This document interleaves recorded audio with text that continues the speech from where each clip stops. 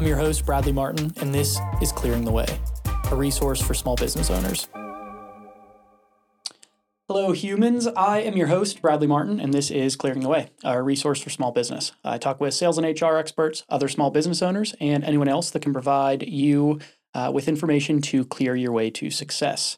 My guest today is Ryan Brown, owner of Riverpoint Realty. Ryan graduated from Robert Morris with a bachelor's in marketing. He spent over 15 years in the real estate industry. He started as an agent and loan officer before becoming a mortgage broker. He was a managing partner for a real estate investment company, CEO for a staging company, and owner of a property management brokerage. In 2016, Ryan started Riverpoint Realty, a full-service real estate brokerage that works with buyers, sellers, and investors. Within 18 months, the team grew to over a dozen agents. Riverpoint they train all of their agents to be real estate consultants and offer a level of knowledge and attention to detail that can't really be found in other agencies in Pittsburgh. Ryan, thank you for being a guest. Thanks for coming on Clearing the Way. Thank you for having me, Bradley. Appreciate it. Yeah, for sure. Okay, so let's work through.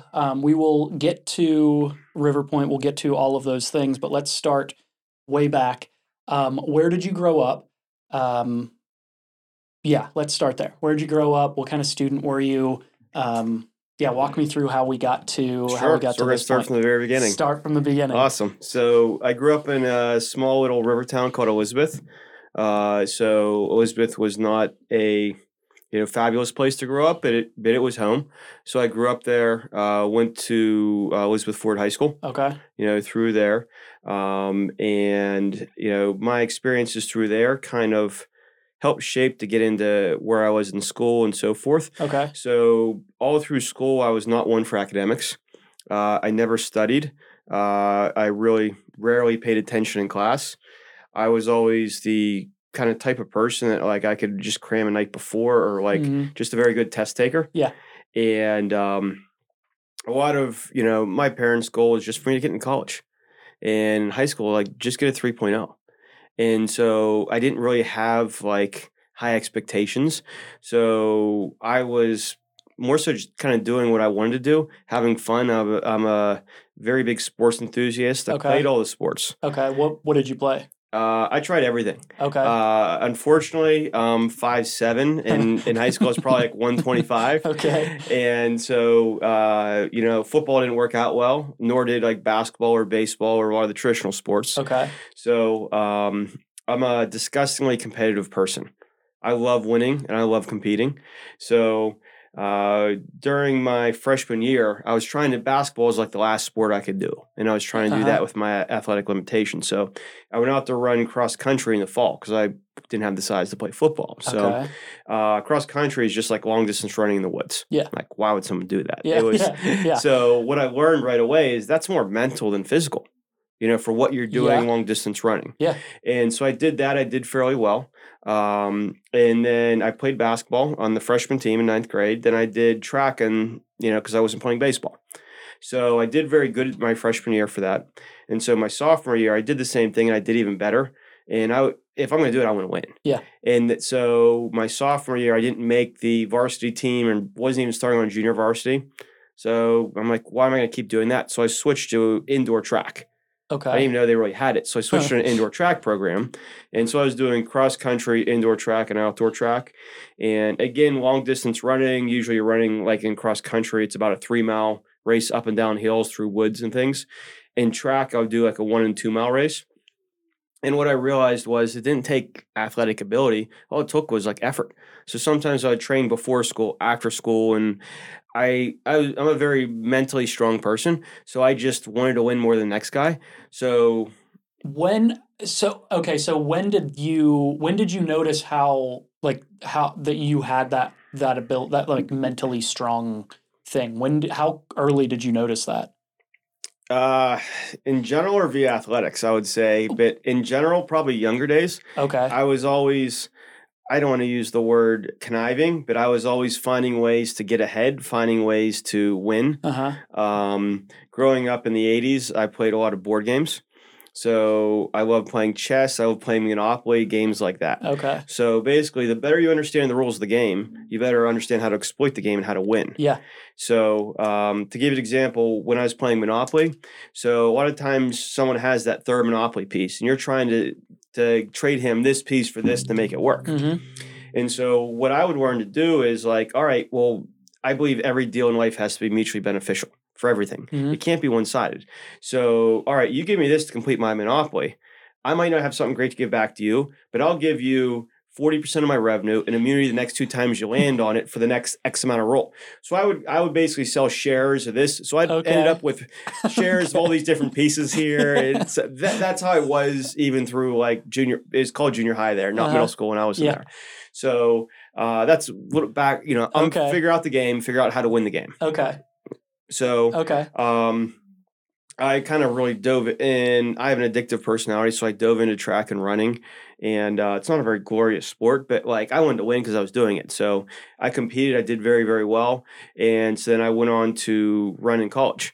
So one of the probably errors is that instead of trying to get into the best school academically for me, I really didn't push myself academically.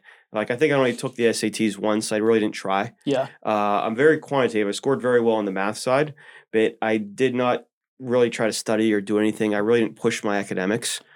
Were there subjects that you were interested in, or was it just like in high school? Did you have anything in particular that interested you, or was it just not really? Okay. I was trying to have fun, trying to compete, have fun with my friends, play sports. Okay. Like I'd still, even though I wasn't playing through a high school team, I was still playing pickup basketball or competitive things like that.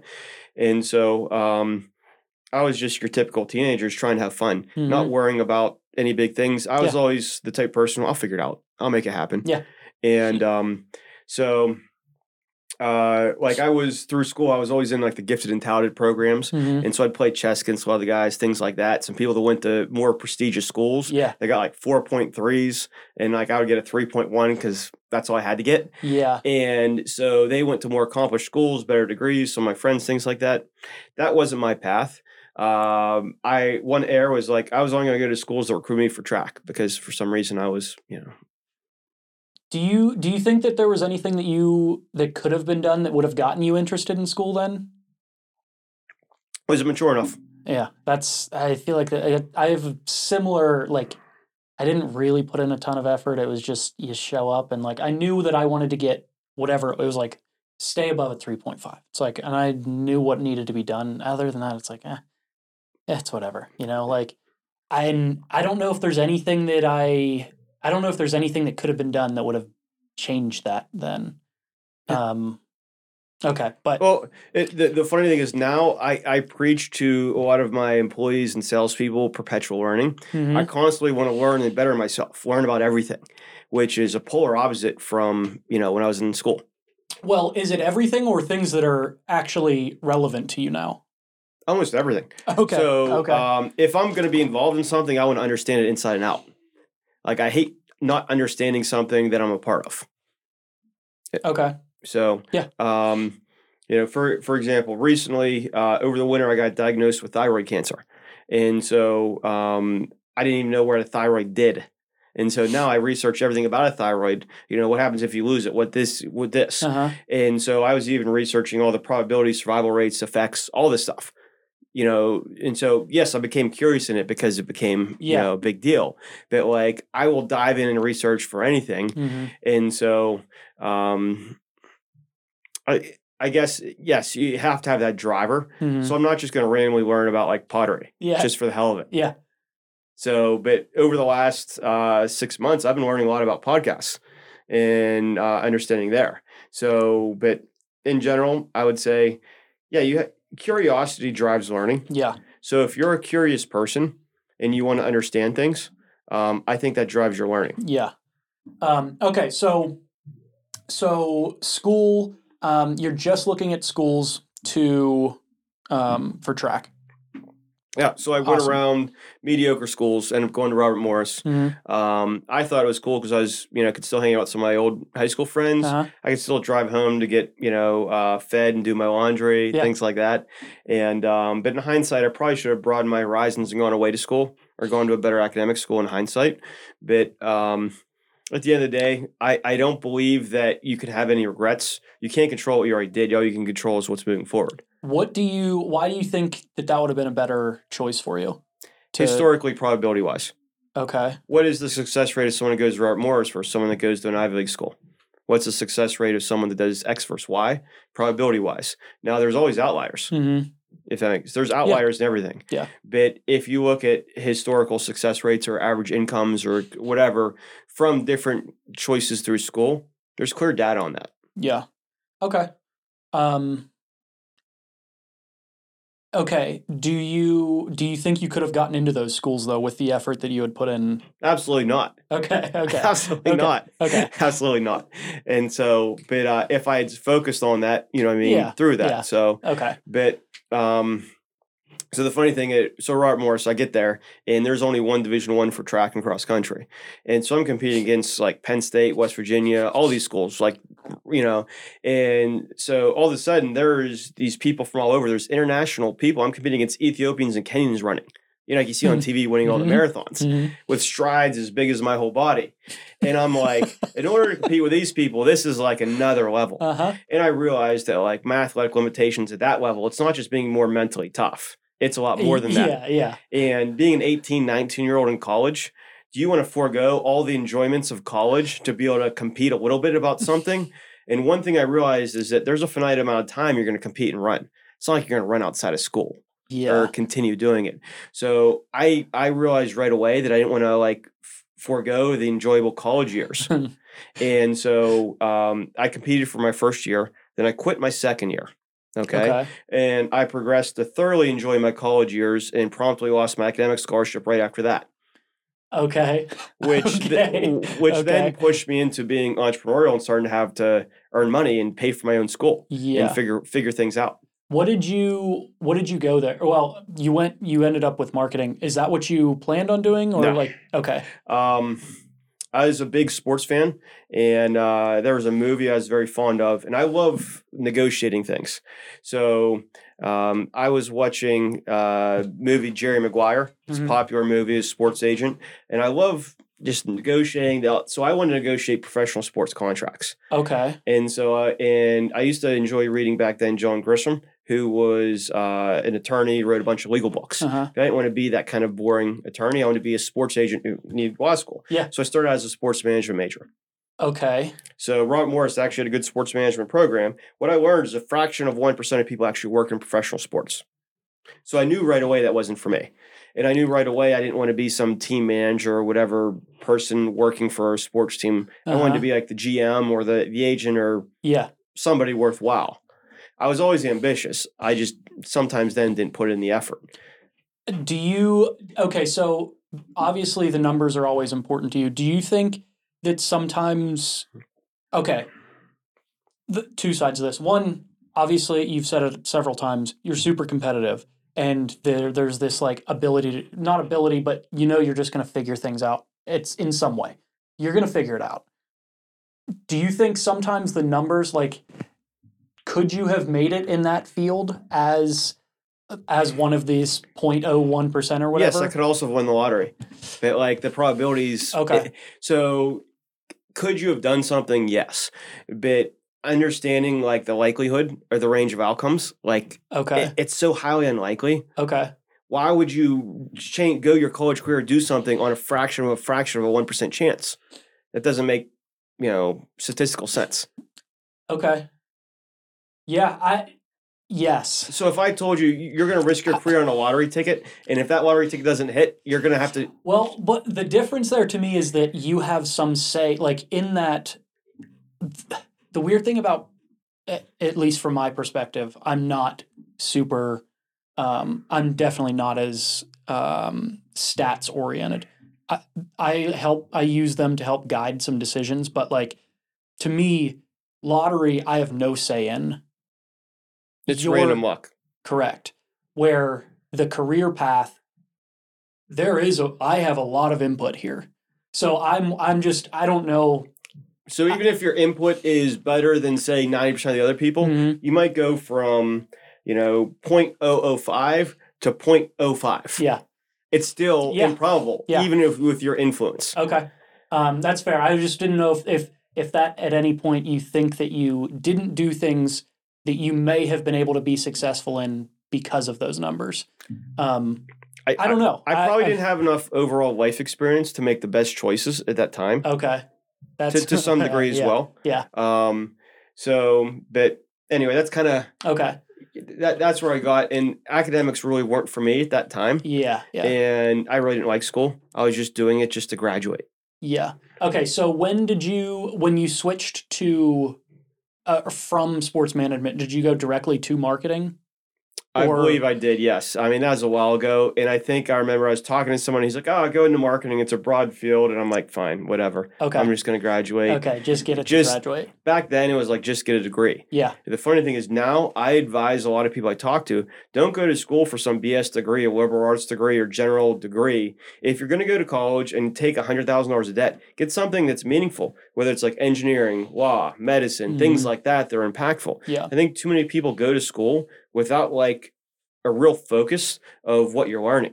Yeah, I know that's what when I started, when I went to school, I had no idea what I was going to do. So I ended up bouncing around. And then finally it was like, whatever I'm going to do, I don't need the degree for. Like I'm doing either marketing or some of these other things that I was just wasting money on at that point. So rather than continuing to bounce around, like there are definitely reasons to get a degree for sure.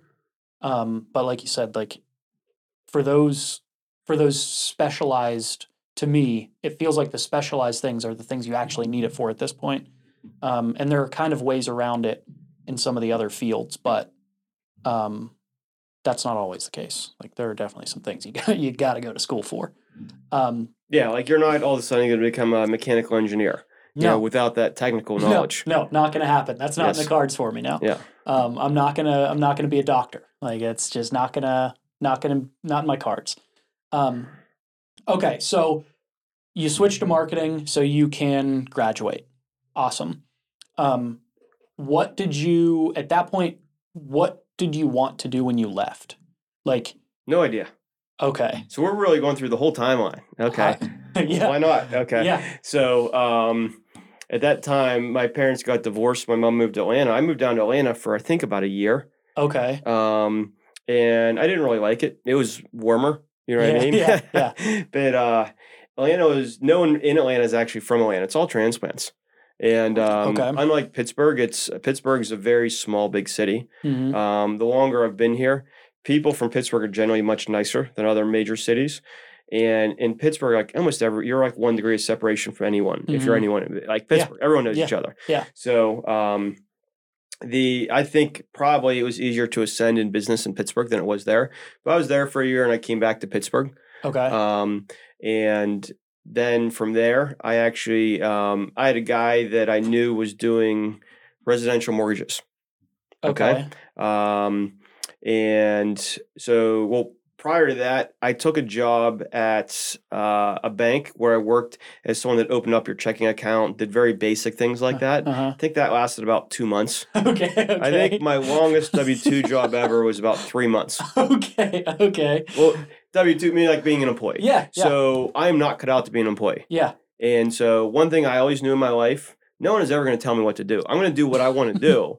You know what I mean? How early did you know? How early did you know that? From when I was younger, I always knew that. Okay. I always knew that, and so my mom, she shows me this and gets a kick out of it to the day. There used to be like this cartoon over like, what do you want to be when you grow up? And this kid would say like, oh, I want to be a millionaire. And I always say, yeah, I want to be like him. I want to be. And she's like, what are you going to do? I'm like, I don't know. I just want, you know what I mean? Yeah, you just want to be successful and have the things that go along with that. Yeah. More so freedom.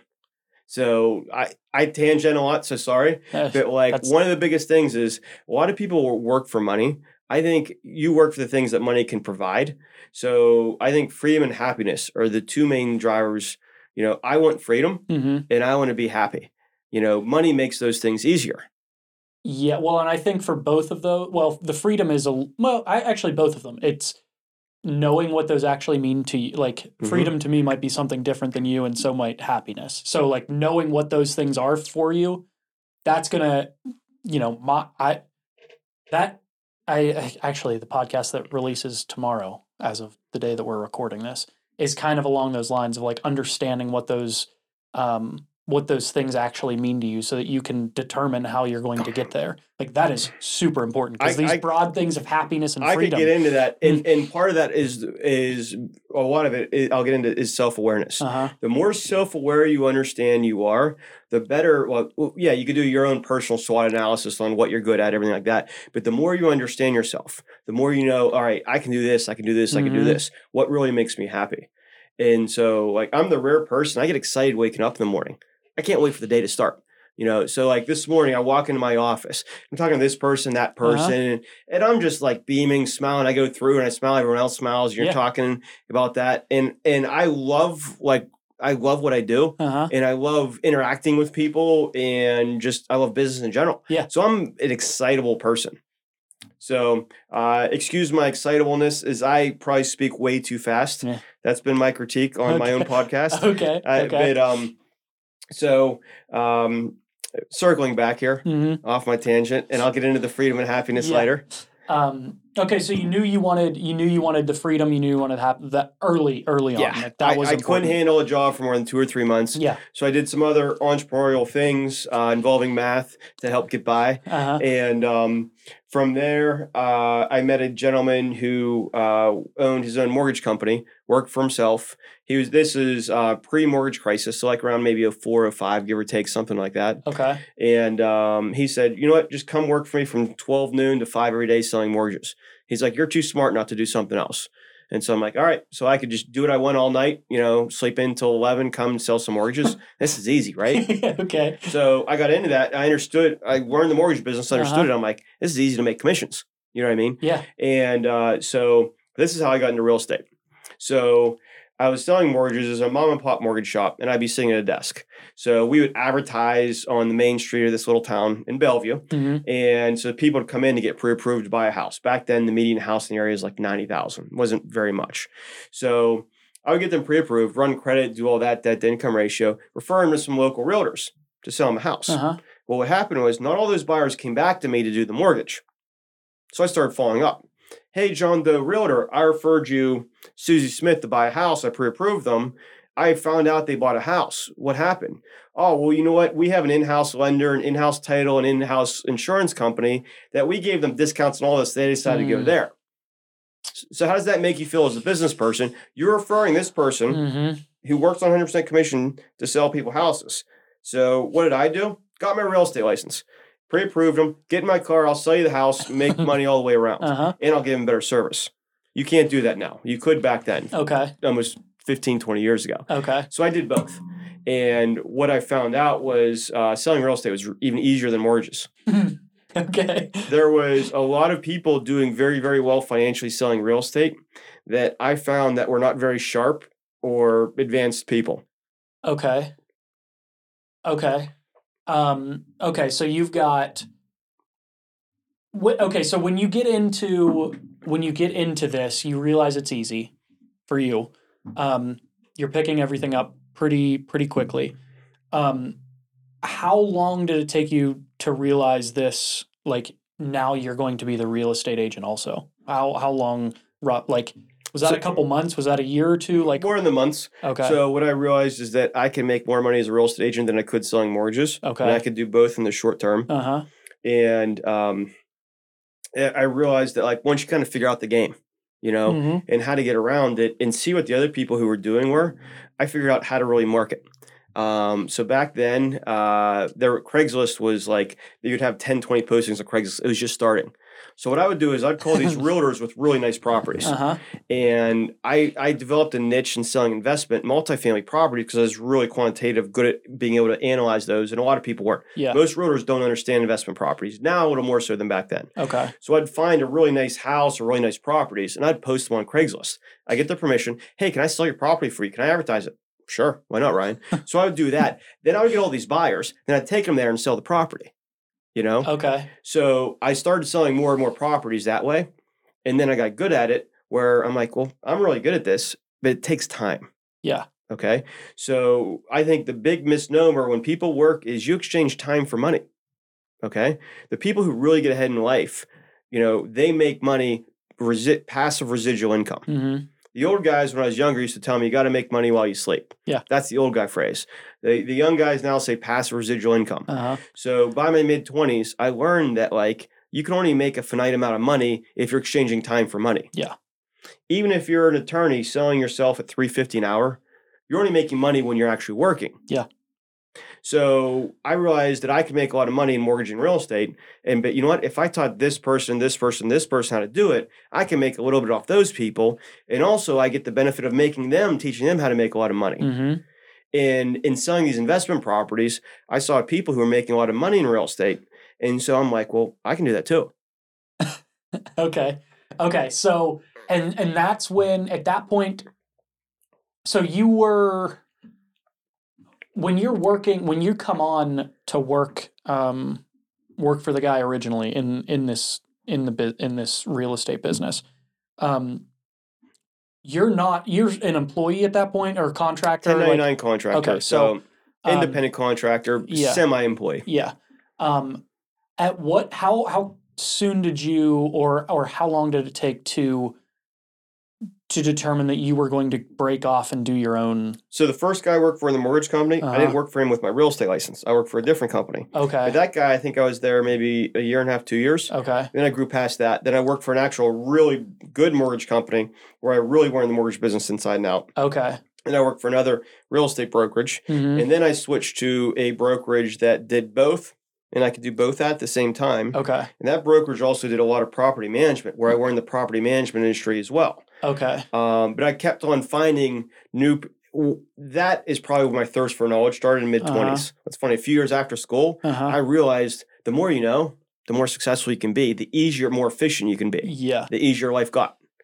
Yeah, well, it's after school, but it's also the, things actually start to matter at that point. You're actually seeing how that increase of knowledge, like you said, that increase in knowledge there's a direct relationship. I'm learning more, I'm making more, or have the ability to make more now. In school, there's no consequences for not learning. You get bad grades, but it's okay. Well, I tell a lot of the younger professionals in real estate, work to learn your first year or two. It's more important what you learn than whether you made $10,000, $20,000, or $30,000 your first year. Yeah. It's more important learning for what you're going to make. Yeah. And so I emphasize that, and I didn't know it back then. And so I didn't really have great mentors in my 20s. I kind of learned a little bit here, a little bit there, a little bit there. Yeah. I learned a lot via trial and error. And there wasn't Google and everything back then, just to you can go on and learn all the stuff like you can now. Yeah.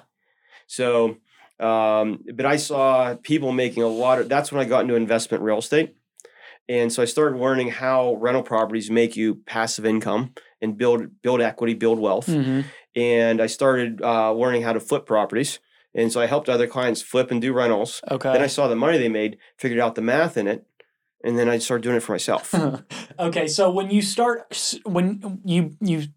breaking off and doing all of these things on your own, so you've done a lot of the legwork by learning from underneath people, which is, I guess now you can kind of bypass some of that because you've got Google, you've got all those things to learn, you've got ChatGPT, you've got all these things to learn from, but you learn from all of these different businesses, all of these different people that you're working with.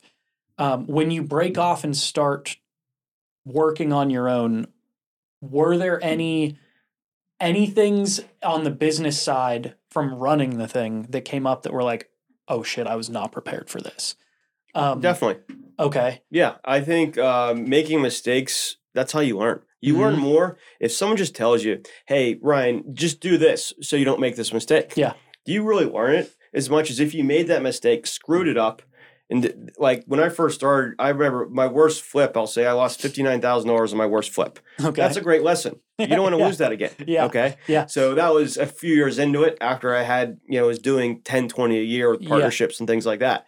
So losing money teaches you a lesson, but I never really I'll say yes, I like money, but I didn't ever work for money. I was never counting it. I love the business. I love the hustle and I love the energy. Okay. So I started learning how to flip properties to make capital. And I want to get that capital to invest to buy rentals. Okay. Yeah. And then, so I was flipping houses. I was buying rentals. I was managing my rentals, leasing them, doing all that. I was managing contractors, doing flipping, helping find those deals. I was selling real estate, teaching other people to sell real estate, doing a real estate team, as well, and still doing mortgages for a little bit. But then when the mortgage crisis hit, I stopped residential and I was still brokering commercial lending. And well, at that, okay, so you've got all these different things that you're managing at that point. Did you have any issues managing people? Going from kind of a lot of the one-on-one sales to now you're dealing with all of these different either organizations or all of these different groups. Was that a struggle for you at all? It's sales. I'd say management is sales to a certain point.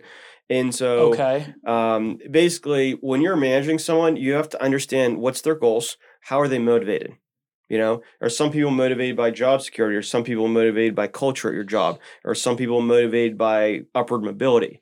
Understanding, if I'm talking to different contractors and I need to motivate them to get this job done, are they motivated by that last draw and that money or that bonus? Are they motivated by me praising them for how great of a job they did?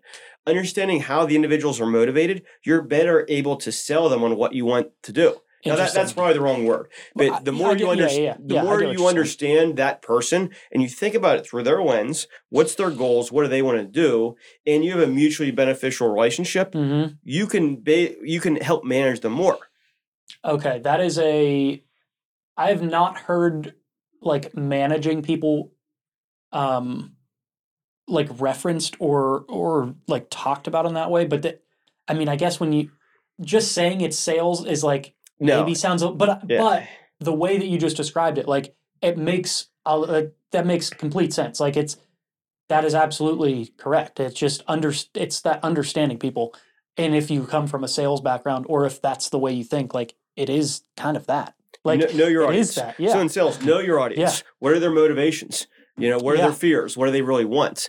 The more you understand your audience, the better. The best salespeople, when you're first selling someone, you're doing more listening. I like to teach a lot of our realtors, you need to listen more and more and more. The more you listen, the better you understand what they want and how you can actually sell them. If all you want to do is tell them how great you are, I'm good at this, I do this, how much are you learning how to sell that client? You're not. Yeah.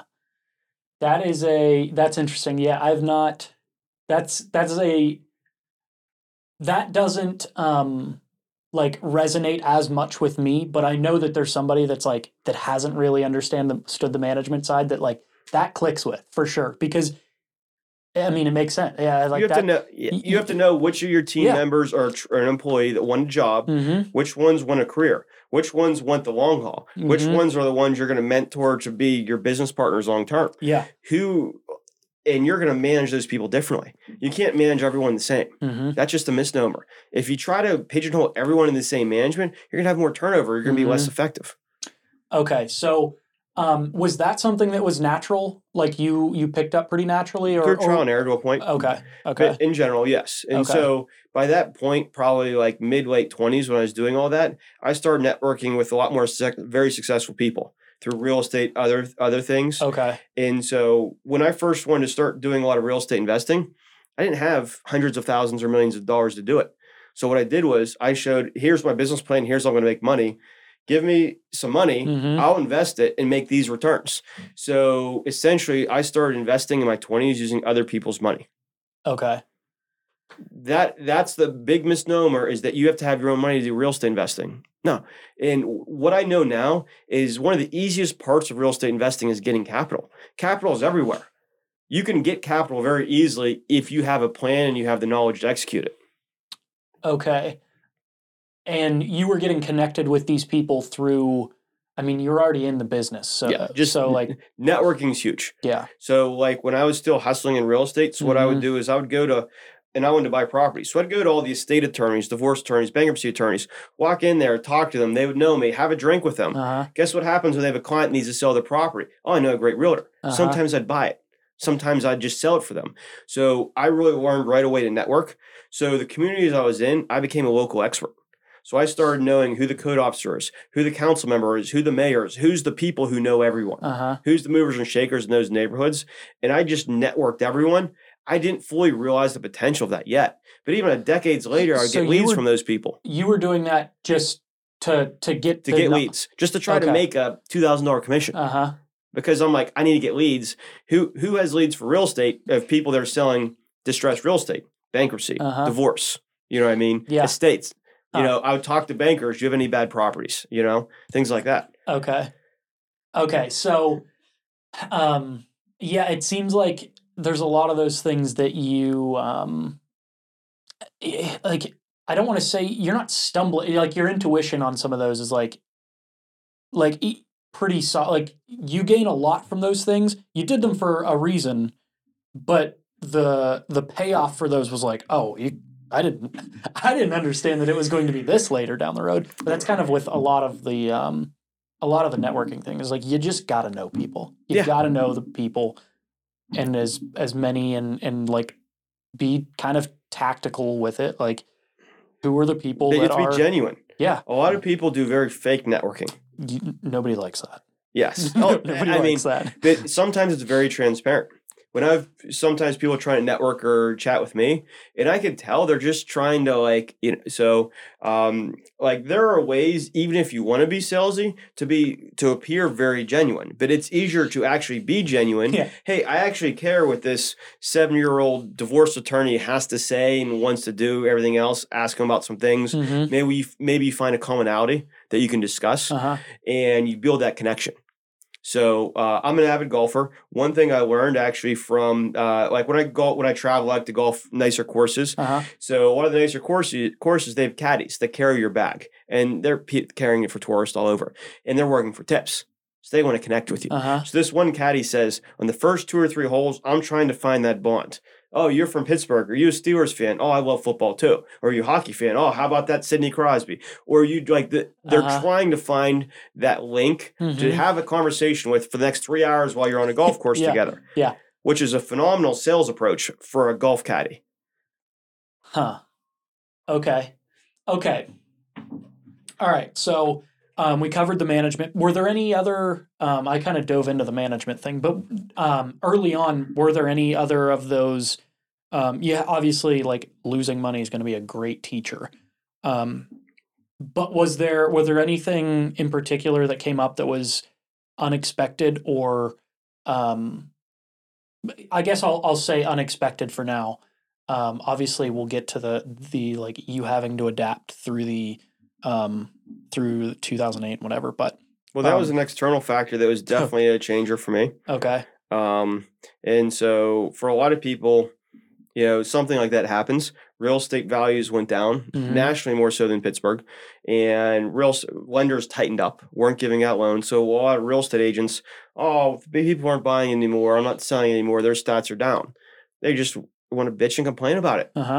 So what I learned to do then is I learned to sell foreclosures. I learned to buy distressed properties. I learned to sell multi-units. You just got to pivot. Instead of just complaining, I hate negative people. So figure out a solution, adapt, overcome. And so I pivoted during the mortgage crisis. And then for what I did back then, real estate investing was not cool. Okay. So nowadays, it's cool to post your flip online, social media, all this shit, but back then, no one liked being a landlord was dirty. They thought you're a landlord. You're, you know what I mean? Yeah. They had a negative connotation to it. So the competition for investing in real estate back then was like nil. And it wasn't sexy. It wasn't cool. All the financial and gurus were out there pitching make $1 million selling real estate. Yeah. So I was able to get a big market share, get great margins before everyone else knew about it. Okay. And that happened because you were able to, you looked at the situation and said, that's not working right now. We gotta, here is a white space. Here is a space that there is opportunity. You saw opportunity. Yeah. So I had enough experience to recognize the opportunity and capitalize on it. So the There are one thing I read that was I think is very relevant and I've taught is there are 4 types of luck. Okay. Excuse me, I go on another tangent here, Brad. No, this is good. This is good. So Let's go. there's 4 types of luck. Okay. So one is just pure dumb luck. Okay. Pure dumb luck is, can you and I control that we were born in, Western Pennsylvania? We could be born in the middle of Siberia, or we could have been born, who knows where, at some third world country or worse. Yeah. Okay. We could have been born part of the royal family in England. We could have been born and Fred Trump could have given us $1 million when we turned 18. You know what I mean? Yeah. So we could, you can't control that. Yeah. Okay.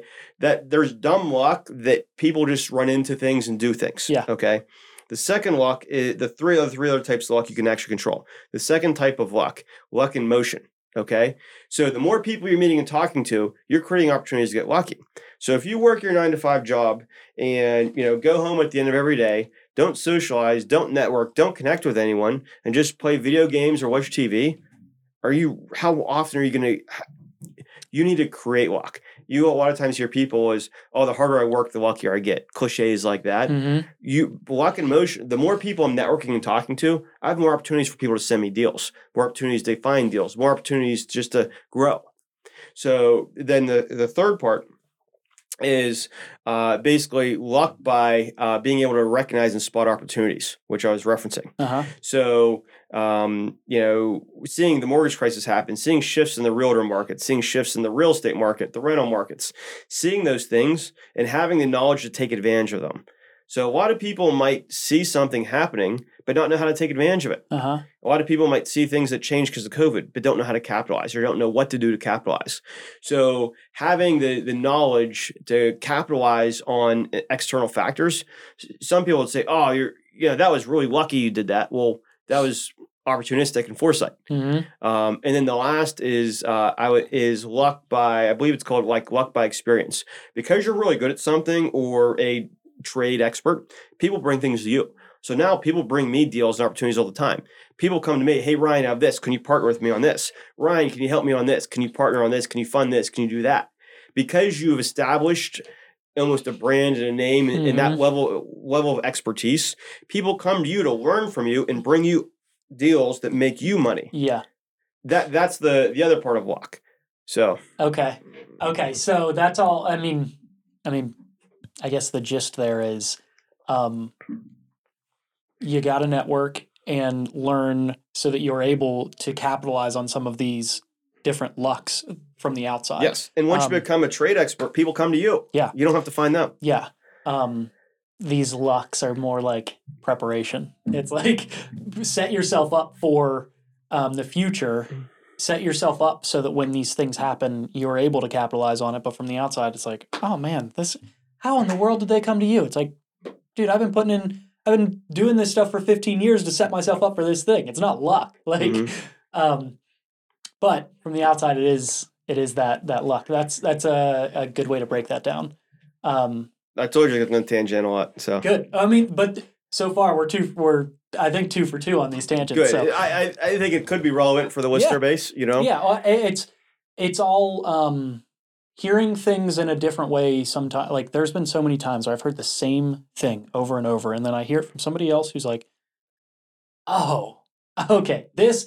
Whatever you guys were saying, I know it's the same thing, but it just didn't make sense now. Now it clicks.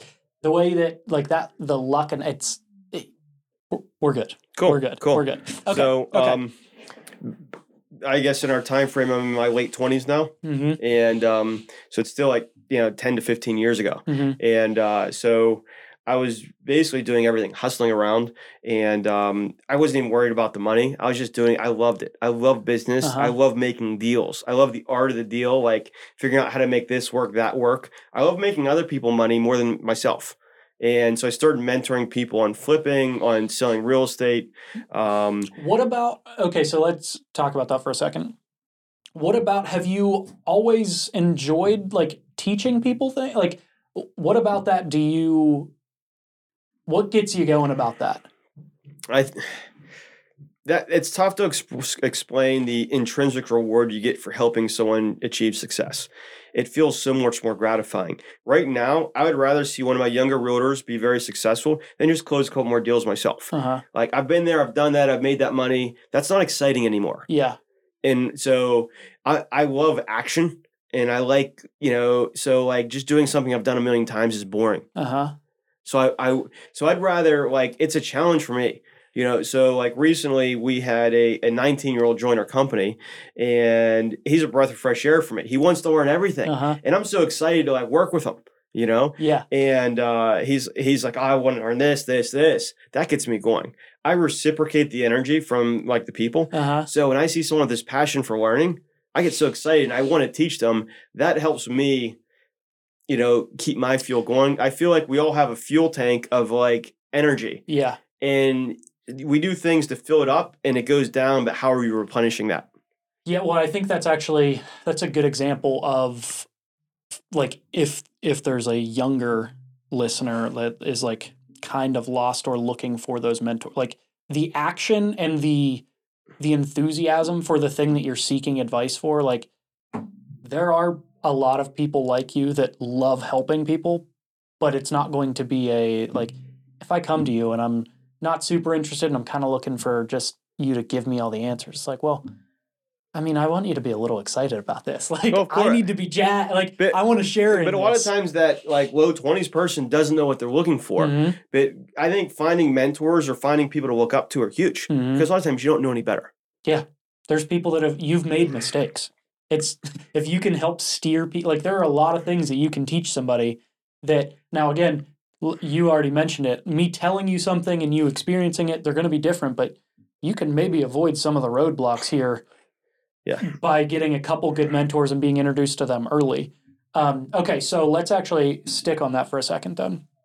When you finally were able to get some of those mentors, you said you didn't have them kind of early on. Well, I wouldn't call it a mentor. I knew people who were very successful in different things. Yeah. And I would ask them questions and learn. Okay. So, for example, like in my mid-20s, when you're doing different businesses, you have different LLCs. So I would ask an attorney, why would I form an LP versus an LLC versus a trust and doing all this? So, like, I learned the legal side of, like, corporate formations in real estate. Then also in hand-in-hand with that's taxes. So I'd be filing these business tax returns. I'm like, all right, why should I tax this as a partnership or go on my Schedule C versus, forming an LP, setting up as an S Corp. So what I did, like that 120 page tax return you had, I used to read the whole thing and mark it up, go to my CPA and ask questions. You know why? Because at the time, I probably wasn't paying as much. Now, some of the CPAs are quite expensive per hour. You pay a couple $100 an hour for somebody good. But like back then, I learned as much as I could. So then I didn't have to keep paying people for it. I didn't do my own taxes. That was a negative opportunity cost. But like I would learn as much as I could. So then I could take that knowledge. Understanding the tax benefits of real estate is important. Understanding the liability protection and how the legal side of real estate works is important to make better decisions in this side of it. Okay, so let's get back to the okay. So you learn, you're starting to do all of these things on your own. Okay. There were like, as I was looking through your like really through LinkedIn, like there's a bunch of things that seem similar that were either yours or you were a like key piece of. Partnered. I would say my LinkedIn page probably hasn't been updated in 6 years. Yeah. So not all that's correct in the intro. Yeah. But so I took business partners on in flipping. I took some business partners on in renting. I did flips myself. I did renting, like investment properties myself. So I think there's times when you have to decide when does it make sense to take on a partner? When doesn't it? So like right now, a lot of my real estate partnerships are with some of my realtors or other people, but everyone has to bring value. Yeah. So one key thing I'll say about when to partner with people is when it's mutually beneficial and there's value created. So if Brad, you and I are going to partner on a real estate deal, and you said, hey, Ryan, I want to learn from you on this real estate deal. All right, you put in the money, you help us find the property. Like, what are you doing? What value are you bringing to the partnership? Why should I need you as a partner? Why is it mutually beneficial? Any partnership that's not mutually beneficial will not last. Yeah. Were there any instances like early on that you had to learn that in a difficult way? In a difficult way, I would say I'd have partnerships that I realize that were not always in my best interest. Maybe they were initially, but they weren't long term. Okay. Okay. So nothing that was like, okay. Okay. So, okay. I'll say learning to say no is a big. It took me a while to learn how to say no. Okay. So, like for example, you mentioned staging company. So a realtor friend of mine was staging a lot of my flips. She was an excellent stager, good design. So I said, "Oh, you need to form a formal business, all this stuff." So taking my knowledge and applying it to that, and I realized how in staging the margins are incredibly thin. It wasn't a good business plan, everything else, but I was like doing it to help her, and I'm like, and then I got out of it. Within a couple years, and I was just doing it to kind of help on my flips. But in hindsight, what I know now, I never would have partnered on a staging company because the margins weren't there. It wasn't worth the time. I didn't value my opportunity cost as much then. Okay. Okay. Well, I think, yeah. Okay. That feels maybe this can help actually. Like early on, you kind of feel like you gotta take everything, at least from my experience. Like you should if you have the time. Yeah. Yeah, it's like I have more time. I'm gonna do all of these things, and then you get to a point where no becomes even like you gotta learn it. If you don't, then you become spread really thin, and then nothing works incredibly and you well. lose efficiency, or you lose going back to the end. We're all here for happiness and freedom. You lose behavior utility. So So then I didn't have a value on my time. I can't remember where I read it, but it's something you got to put a dollar value on your time. And so I literally took it to heart. So let's say hypothetically back then I put $150 an hour on my time. Was I going to cut my own grass? No, I'll pay someone $15 an hour to do it. Yeah. Was I going to shovel my own driveway? No, I'll pay this. I'll do it. So I started delegating everything and just focusing on the bigger things, but I took that to an extreme, and now I've kind of gone back. Okay. I cut my own grass now. I enjoy it. It's fun. Yeah. You know what I mean? Okay. But like there's things like if you have an opportunity cost, and so I have a set dollar amount that I value my time at. If I'm not getting that return, there has to be other benefits like behavioral utility. So okay, so when you say behavioral utility, what do you... The enjoyment you derive from doing something. So, for example, I'll give you so a lot of people like to go to the casino and Rivers Casino. They get down and they play blackjack. And most people lose. 98% of people lose, 99% of people. So you get down and play blackjack. Say you're down there, you have some drinks with friends, you had a good time, and you lost $400, right? Okay. Some people say, "Oh, why'd you gamble?" Your behavioral utility, the value derived from that $400 loss, that value might be in excess of the $400 you lost. So, do you follow what I mean? Yeah. Like, so the cost of doing something. Let's say you're going to pay X amount of dollars to ride a roller coaster or something. The enjoyment you get from that exceeds the cost of it. So it's positive BU, behavioral utility. Yep. If you're following. So, for example, I could take an afternoon off, go golfing with some friends. Yeah. And could I then have maybe done another real estate deal or did something else to make money? Yes. But in exchange of that, I'm golfing, doing something. My enjoyment level exceeds that amount of money I would have replaced that time with. Are you actively thinking about these things like all the time? Yeah. Okay.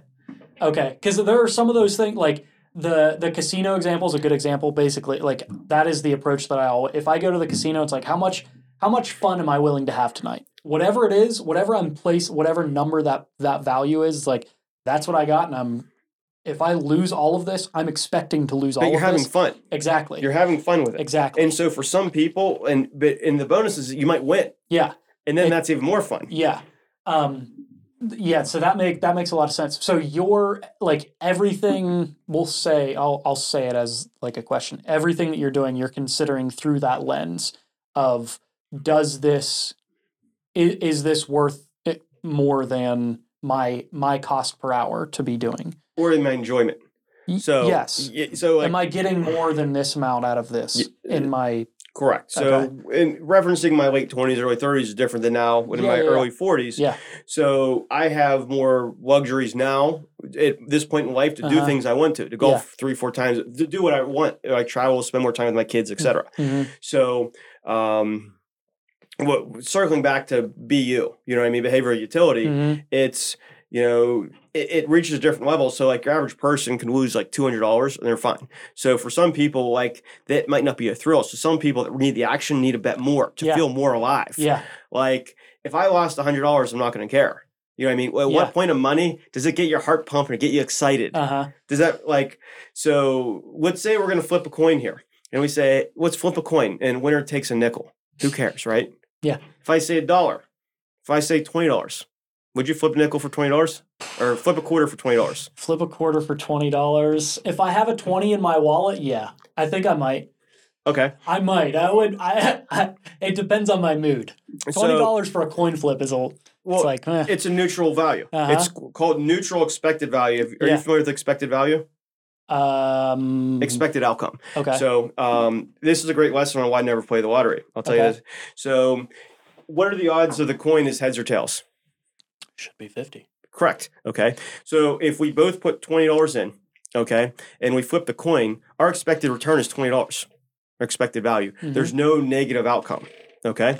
So, for example, here's how the casino wins. When you're playing a slot machine, slot machines are typically expected to pay out between 88 to 94% of what they take in. Let's call it 90% for simple math. So you put $1 in a slot machine, your expected value is your negative 10%. Okay. So that dollar turns into 90 cents. Over thousands of spins, that's how the casino makes money on slots. That's why there's more slots than anything else in a casino. That's expected value. So, like, there's certain games like blackjack. If you play something called basic strategy, which tells you what to do independent of the cards that are being dealt in independent counting cards, you're like 48.4%. Okay. So meaning you're going to lose 51.6% of the time, negative 3% EV. So for every dollar you bet, you lose 3 cents. For every $10 you bet, you lose 30 cents, et cetera, et cetera, et cetera. So you're doing that. Does your enjoyment of betting that $10 exceed that? So if we both put down $20 here and we flip the coin, does our enjoyment exceed zero net loss or zero net gain? Yes. The behavior utility is worth more than that. If we both put down $20 and the winner got 19, got 39 instead of 20 and $1 went to whoever, the tax man. Yeah. That's probably still worth it. Because that $1 that's lost is 50 cents you, 50 cents me. That 50 cents is worth that enjoyment of that action. Okay. You follow what I mean? Yep. Okay. Yeah. So. Okay. Okay.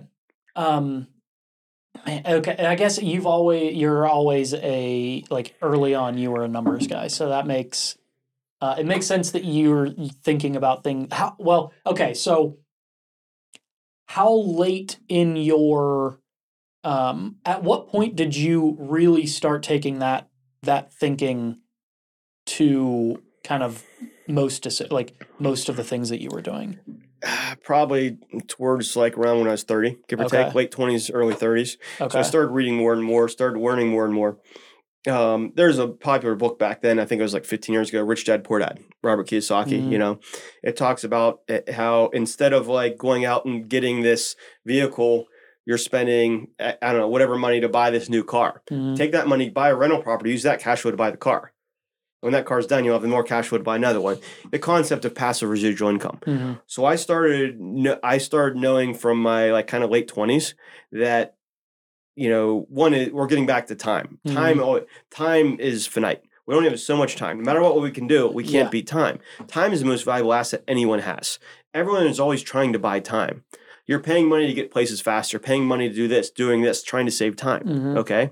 So what's the biggest loss of time for everyone other than sleeping? Working. So how can you make money without losing time? So build passive residual income sources. Yeah. So I started working to that in my late 20s and early 30s. So then my social life kind of fell down. I knew that if I worked really hard, I can get really ahead and set myself up later.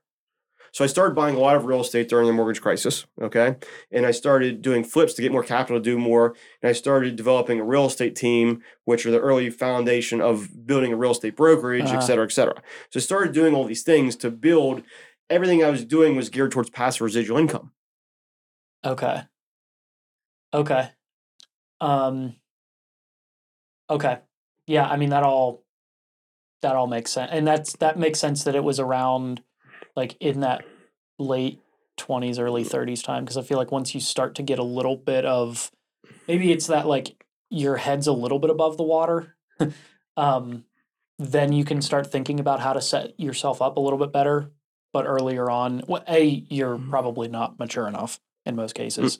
And maybe that's actually the more important factor than actually having your head above the water. But okay, so eventually we get to this. You're kind of, I mean, you're in the real estate industry this whole time, and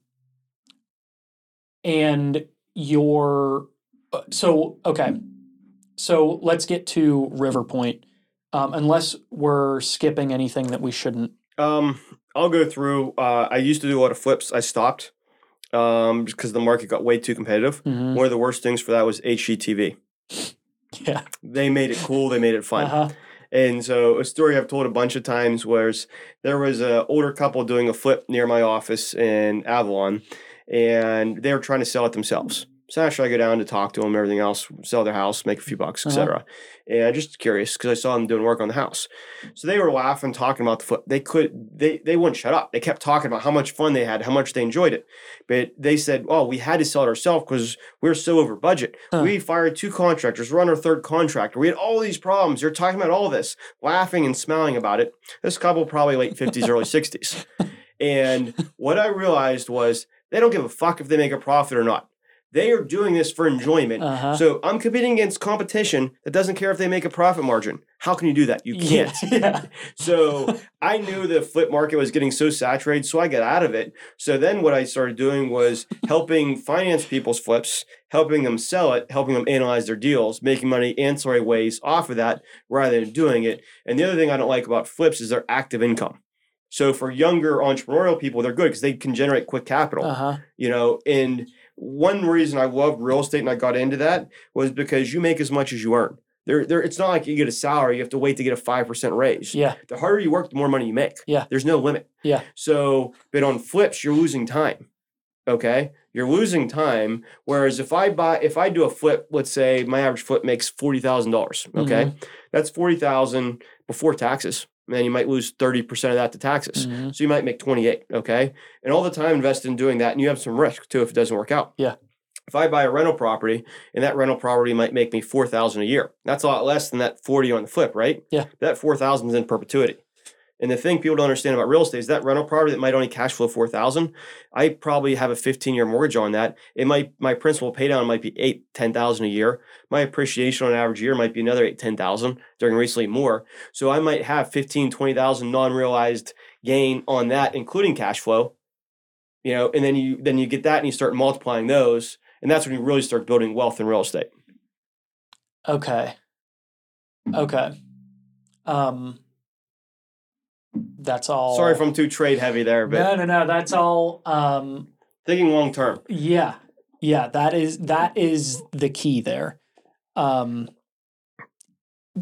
Here's a good saying. Here's a good saying for the listeners. What I learned this a while ago, and I preach this to a lot of the people I work with: make decisions based on what the 10-year-old version of you, the 10 years older.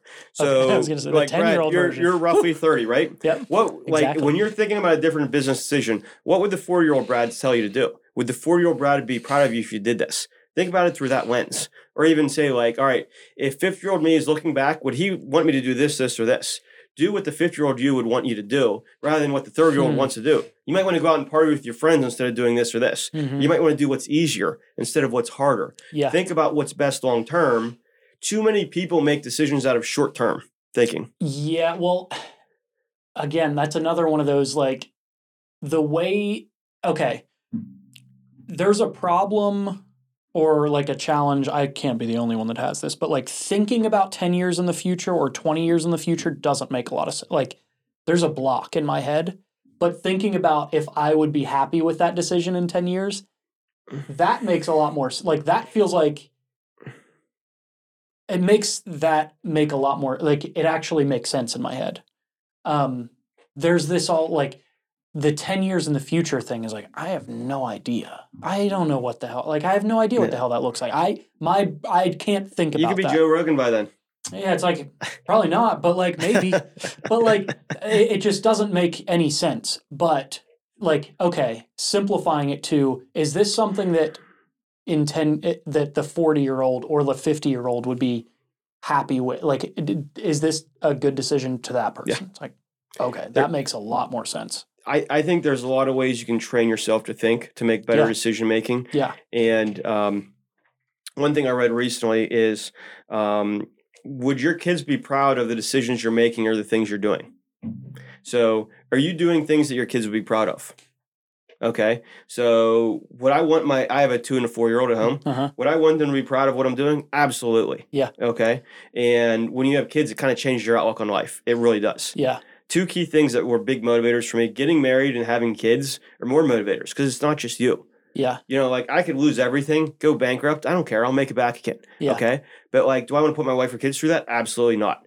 So I've become more conservative and cautious and more calculated on decisions since I have a family. Okay. So before that, so at what point, how old were you when you got married? 28, 29. So back then, for an example, I probably had $3.5 million borrowed privately to do flips and investing with. I had nowhere near that amount of money. Yeah. I was just borrowing, and if things went bad, I could have, you know what I mean? Yeah. But I bet on myself, and I had a lot of people that were smart that bet on me. That was mutually beneficial. They lend me money, I pay them higher interest. Yeah. So I had maybe 6, 7 people that were funding deals that I was doing. Yeah. But like, yeah, if things went really bad, I probably would have bankrupt. But I was willing to gamble and take that chance. It was a calculated risk. When you don't have anything, it's easier to gamble and to start over. Once you already accumulated assets or businesses or wealth or a family, you don't want to risk it anymore. Yeah. So you start making different decisions. Okay. Okay. You're speaking a lot of things that make a lot of sense. Sorry. That's good. That's what we're here for. Okay. So where are we at this point? Okay, so I'm starting to focus more and more on passive residual income. Yep. Yeah, back from another tangent. So early 30s, I started my own real estate team, started growing that. I learned how to make other realtors money. Okay. And so, but they were on your team at another brokerage. And one thing that I learned right away is I brought over a successful realtor from a bigger name brokerage who was middling. And then they did really well for me for a year, made a lot of money, and then they left because they didn't want to be on a team. They wanted to be their own realtor. And I'm thinking, well, how can that not happen if I have a brokerage? I always knew I was going to end up that way. So I started a real estate brokerage. So that way there's people to grow. So not just realtors on my team, a realtor team, but now I could take somebody that was on a realtor team to make them their own realtor, then make them have their own realtor team. And then I could even have them grow to have their own office and franchise and et cetera. Yeah. So I could have unlimited growth for that person rather than cap where they're going to grow. Yeah. So, but I did that. And then along the same times when I started that, I was doing a lot of property management. So when I started accumulating lots of units to rent and manage, okay, I needed a system to do that because I didn't want to do the time. I had negative opportunity cost of my time. So I started a property management company. So like right now, 2 of our core businesses are a real estate brokerage and a property management company. So now the property management company manages, a lot of my real estate portfolios and rentals along with clients.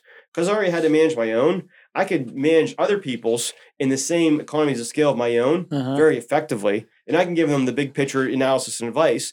So now my own rentals are getting managed at cost from the company that I own. Okay. Yeah, you... Okay. That's a... I feel like we're getting there's a lot here that I want to try to unpack because I think what I keep coming back to is this internally is this ability or this thing that you do of setting yourself up really well for the future. All of these different opportunities that you've had, you're now using all of that learning and you've created this thing where you're kind of you've created this kind of perfect situation where you've got this unlimited growth. You're kind of in all of the areas of, at least to my, I don't know a lot about real estate, but you kind of have your hands in all of the pots of real estate through these 2 organizations. And it creates synergies. Yeah. So, like, for example, if you're going to be in real estate, you know what I mean? If you own real estate, you need a property management company. It also helps if you're the agent and brokerage selling it. Yeah. It also helps if you own your own mini construction company. And it helps if you have other partnerships and things like that. Yeah. There's synergies where they all work together in economies of scale, which you benefit of all the little different things in there. So, but that's part of like planning. What I'll say is one of the things I think get in the way of people is they don't understand why they're always making the decisions, and they think sometimes emotionally. I've been really big on this. Is one thing is you can't control external factors. You can't control the things that happen to you. All you can do is control how they react. So the other day, I'm taking my 4.5-year-old son. So I have some investment properties out in Seven Springs. We do Airbnb rentals out there. I do that because it's fun. You know, it's probably riskier and less returns than what I do in other things. I just enjoy it, and that's why I love doing it. So my son and I are driving out. We're driving through Pittsburgh. All of a sudden, my son's in the back right of my car. Someone merges into me, hits my car. And I turn over, and they speed off, get off on an exit, okay? How many people would be MFing them, honking the horn, chasing after them? I mean, my son was in the car, but, like, my first reaction is, what's the point? What am I going to do? Yeah. Do you know what I mean? Nothing good comes out of road rage. And in general, nothing good comes out of anger. So when you really think about it, people get angry and upset all the time. What positive comes out of that? None. Yeah. So what's the point of getting upset? So I'm going to let someone else's actions that I had no control over ruin my mood, ruin my day, change what I'm doing. You have to eliminate that from your thinking. Did you have any... Okay, have you always been like that? No. Okay. So part of the perpetual learning, which is complete opposite from when I was actually in school, is I learn more and more every year now than I did even before. So you just keep learning. The more you understand, becoming more self-aware, understanding why I think, why I do things, how I'm looking at it, understanding my blind spots, just learning more about everything, and especially the things that interest you and you're curious about. You're enabled to make better decisions. Yeah. A big part of that too, and probably a lot of your audience knows this, is it's who you surround yourself with. Who are you talking to? Who are you communicating with? You know, you can't communicate with your average 9-to-5 ordinary people and be thinking creatively and think like that. You have to surround yourself with very positive and productive and they'd say intelligent people. Helps you think more that way. Yeah, that's a the anger. That's a funny one. Like the road rage. That's such a good example of that, where it's I don't know. It's so easy for people to get wrapped up in the emotional decisions, which it's difficult to remove yourself from that. Like, it's such a big part of. What's an analogy for business? Are you doing this because of how it looks on social media, because on how you want people to perceive you? You care what other people think. The older you get, the less and less you care what other people think. Yeah. But like, or why are you really doing it? You know what I mean? Yeah. Yeah. And I mean, that goes back to that self-awareness piece that you brought up at the beginning of, like, really spending the time to understand what is important to you. What are those things that, like, if these guiding principles are this, the freedom and happiness, the freedom and the happiness. It's like, if those are the guiding principles here, like, that's what my decision making is based off of. How's that going to get, where's that going to get to me? Yeah. If you want to be at a point in your life, Brad, where 10, 15 years, you can do whatever you want to do, whatever the hell you want to do. If you want to leave and go to Thailand for 4 months, do it. If you want to do whatever you want, that's like, you want to get to that point, how are you going to get there? How are you going to plan to do that? Yeah. Literally, that is, well, in a weird way, that is tomorrow's episode. That's funny. It's funny that's coming up now, but this gives another bit of examples and, like, really drives that point home of the clarity of those things, and that can evolve, like, that can adapt. I'm sure your versions of freedom and happiness have probably changed a little bit as you've gotten older, but, like, knowing roughly what you're looking for, like, that is pretty huge. Like, it is very difficult to get somewhere if you don't know where that thing is. Sometimes you don't know where you're going. You just know, like, you're going to make it happen. Yeah. I always like to say very productive people are doers. Mhm. They just figure it out. They Mhm. make it happen. They do it. I hear all the time in real estate, people like, oh, I want to be a really good realtor. I want to be a really good investor. 90+% of the people don't do it. Most people always want and hope and want to do it. Mhm. No one wants to put in the effort. Yeah. No one wants to put in the effort to actually do it. Yeah. Yeah. So those are okay. So I feel like we've covered. We're still good on time. Okay. So let's talk about. So we've gotten to this point where you've kind of gotten your hands in all of these pots of real estate. I assume there are still things that come about that are tripping you up along the way. Like, you don't know everything. Definitely. There's sometimes it could be different realtors, problems with employees, problems with interest rates going higher, increase my debt service, expenses on properties. There's external factors all the time. But yes, things are always going to do. But it's how you react and what do you do. All right, so interest rates are higher. How am I going to pivot off this? What am I going to do here or there? Here's option A, B, and C. What are the pros and cons of this? How does it look now? How does it look 5 years from now? So that can all be factored into a decision. Sometimes we might not like doing decision A, B, or C, but who cares if we like it or not? That's our decisions. Yeah. What's the best one to pick? So when you're going through some of these, when you're working through any of these decisions, like, do you have stats? Are obviously a big thing too. Numbers, like, those are important to you. Yeah.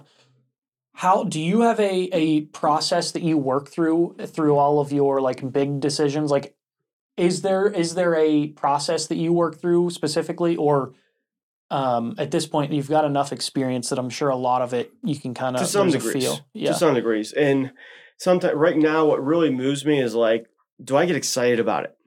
Okay. Do, like, I'm starting to tinker with more and more Airbnb short-term rental investing. I get excited about it. Okay. So recently I'm doing, like, I really haven't done flips while partnering with people. I get excited about helping, like, this person do their first flip. That's more exciting to me than doing my 120th flip. Okay. Do you know what I mean? Yeah. And so, like, stuff like that, I get more excited about helping someone else start real estate investing on their first, second property, partnering with them, than doing, like, whatever number of deal I'm doing. So you get excited about it, but also, like, you have to want to do it. You have to also say no, or you just won't be happy. Yeah. Like, so, but I also really, truly believe in, like, you can only do so much. You only have that, I referenced before, you have this fuel tank of energy, knowing what fills you up and what gets you going. So recently, a big thing for me is I started going to a personal trainer 2 mornings a week. And I go in from 6:15 to like 7:15, work out, do all this stuff. And then I started working out other days. That gets my engine going. I get excited. Then I started consuming. I follow some people on Twitter I really enjoy that have thoughtful, mind-provoking things. I listen to some podcasts that are thoughtful and mind-provoking, and I do that. It gets me excited. I start thinking about business. I like talking to other entrepreneurs, other successful people about what they're doing, and that motivates you, and then that gets you going. And, like, when I'm around a lot of negativity, it just brings me down. So I like to cut it out. I hate negativity. Okay. Okay. I feel like I don't know how we've done this, but I feel like we've covered a ton in a length of time that is shorter than normal. It's still, we've been on, this is an hour and 20 in, but I feel like we've covered a lot of, like, pretty important things. Is there anything that I've missed that you think is worth covering? I mean, the couple tangents that we've gone off on are, like, good. I feel like there's a lot of information here that is solid learning for somebody who's starting a business or is early on in business. Is there anything that we haven't talked about that we haven't gotten to yet? Is there anything, like, yeah, go ahead. I would almost say, like, is there anything that you think I could expand on for at different parts of entrepreneurs' careers or things like that? Or is there, I'll say there's a couple phases. So there's the hungry phase. You just want to make money. When you're an initial entrepreneur or initial business person, you're trying to get ahead, you're trying to make money. You might have passion for what you're doing too. Yeah. Okay. Then once you actually get that money in your pocket, get a little more comfortable, you can start spending it. Do you get complacent or do you keep going? Okay. So I always like to say, don't work for the money. And it's hard for people to visualize that, but if you don't really work for money, if you do things you like or do things you enjoy, or you do it for, like, I want to grow my real estate brokerage because I'm competitive. Yeah. Not because I want to make more money. I want to do this because it's why you're making those decisions. But like once that entrepreneur starts to get a little bit ahead, okay, don't just get comfortable. When you get complacent, you go down. You don't get better. Yeah. So you always have to, because things are changing faster and faster now. You brought up ChatGPT, or AI is changing. Mm-hmm. So I'm already reading about how AI is going to affect some of the industries I'm in. Mm-hmm. How's that going to affect a lot of different things? So I think it's important to kind of keep up. Yeah. Something I do is I'll have 5 or 6 different news pieces I read every morning. Okay. Not just real estate, but in general, to stay informed. Yeah. Know what's going on, whether it's like politically, whether it's going on financially, economically. You know what I mean? You have to be informed, to really understand how these external factors could trickle down and affect you to some degree. Yeah. Yeah, and the doing things, like, there's always a piece.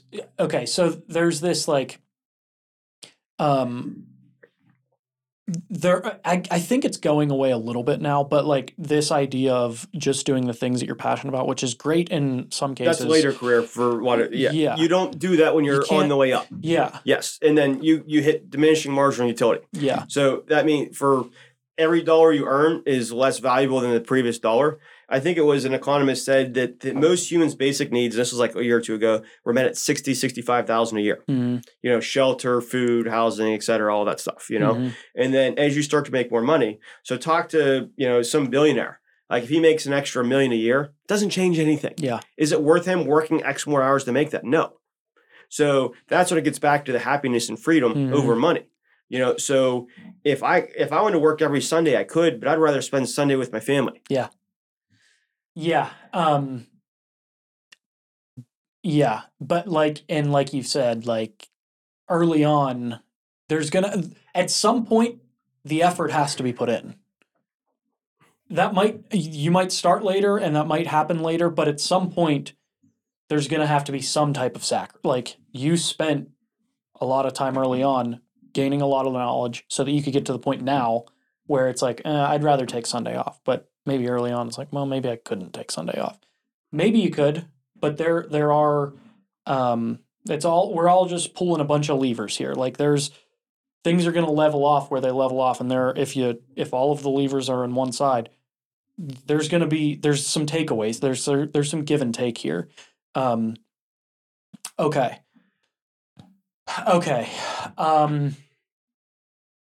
I don't know if I have anything else right now. We've covered a lot of the like high level ways to think about.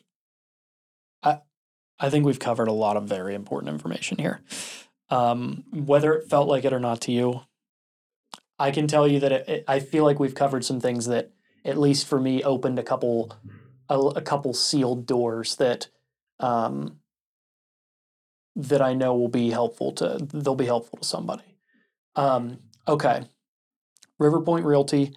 I'll have all the links down below, but anywhere that we can find you in particular. Sure. So we have our own podcast. It's called Coffees for Closers. Mm-hmm. It's a take on an old sales movie for some of the older listeners there. But so it's our marketing director, Andrea Henderson, Bob Steinstraw, and myself. A lot of it's focused on real estate. We talk about, selling real estate. We talk about investing in real estate. A lot of it's focused on motivation. Like a recent episode I really liked, we talked about being productive rather than busy. Too many people are busy, too busy being busy rather than actually looking at your efficiency in your production. So we go over some theories like that. We're still in the early stages of it and refining our podcast, but it's called Coffees for Closers. And so give it a listen. I'll link that down below. That'll be there. Website for Riverpoint Realty, that'll be down below. Anything else that we should know about that you guys have coming up, or anything like that? We're always willing to take on new mentees, people to partner with. We have 3 interns working for us this summer. Nice. We love. How big's your team right now? Direct and indirect, maybe, I don't know, 40 to 50 something. I don't count. Okay. But like, yeah. Okay. But a lot of those are realtors, et cetera. I think we have around close to 30 realtors. We have different staff. We have, I think, 11 different businesses. So we have a lot of different things we're doing. Yeah, Do you know what I mean? Not yeah. just like what we went over here. Yeah. So, Yeah. but it's a growth in progress, if that makes sense. Mhm. But you have to want to do it. Yeah. You have to get excited. There's no reason for me to like get excited to get out of bed, but I love it. Yeah. Like I go to bed thinking about business and work, and I wake up thinking about business and work.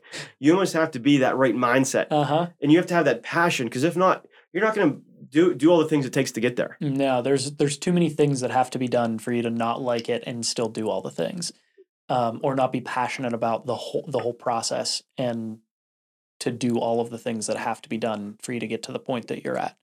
My last takeaway, PMA, positive mental attitude. Be positive no matter what it is, okay? Positive thinking, positive attitude I can't tell you how valuable that's been for me. Okay. We actually covered that.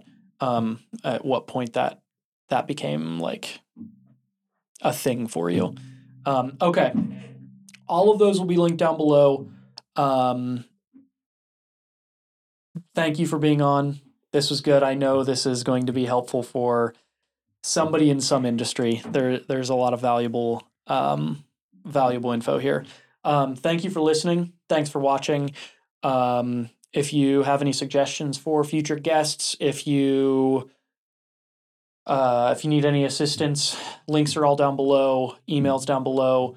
Thank you for coming on. See you next week. Thanks, Bradley. Thanks for listening, watching, wherever you're consuming this. I'm your host, Bradley Martin, and this is Clearing the Way, a resource for small business owners.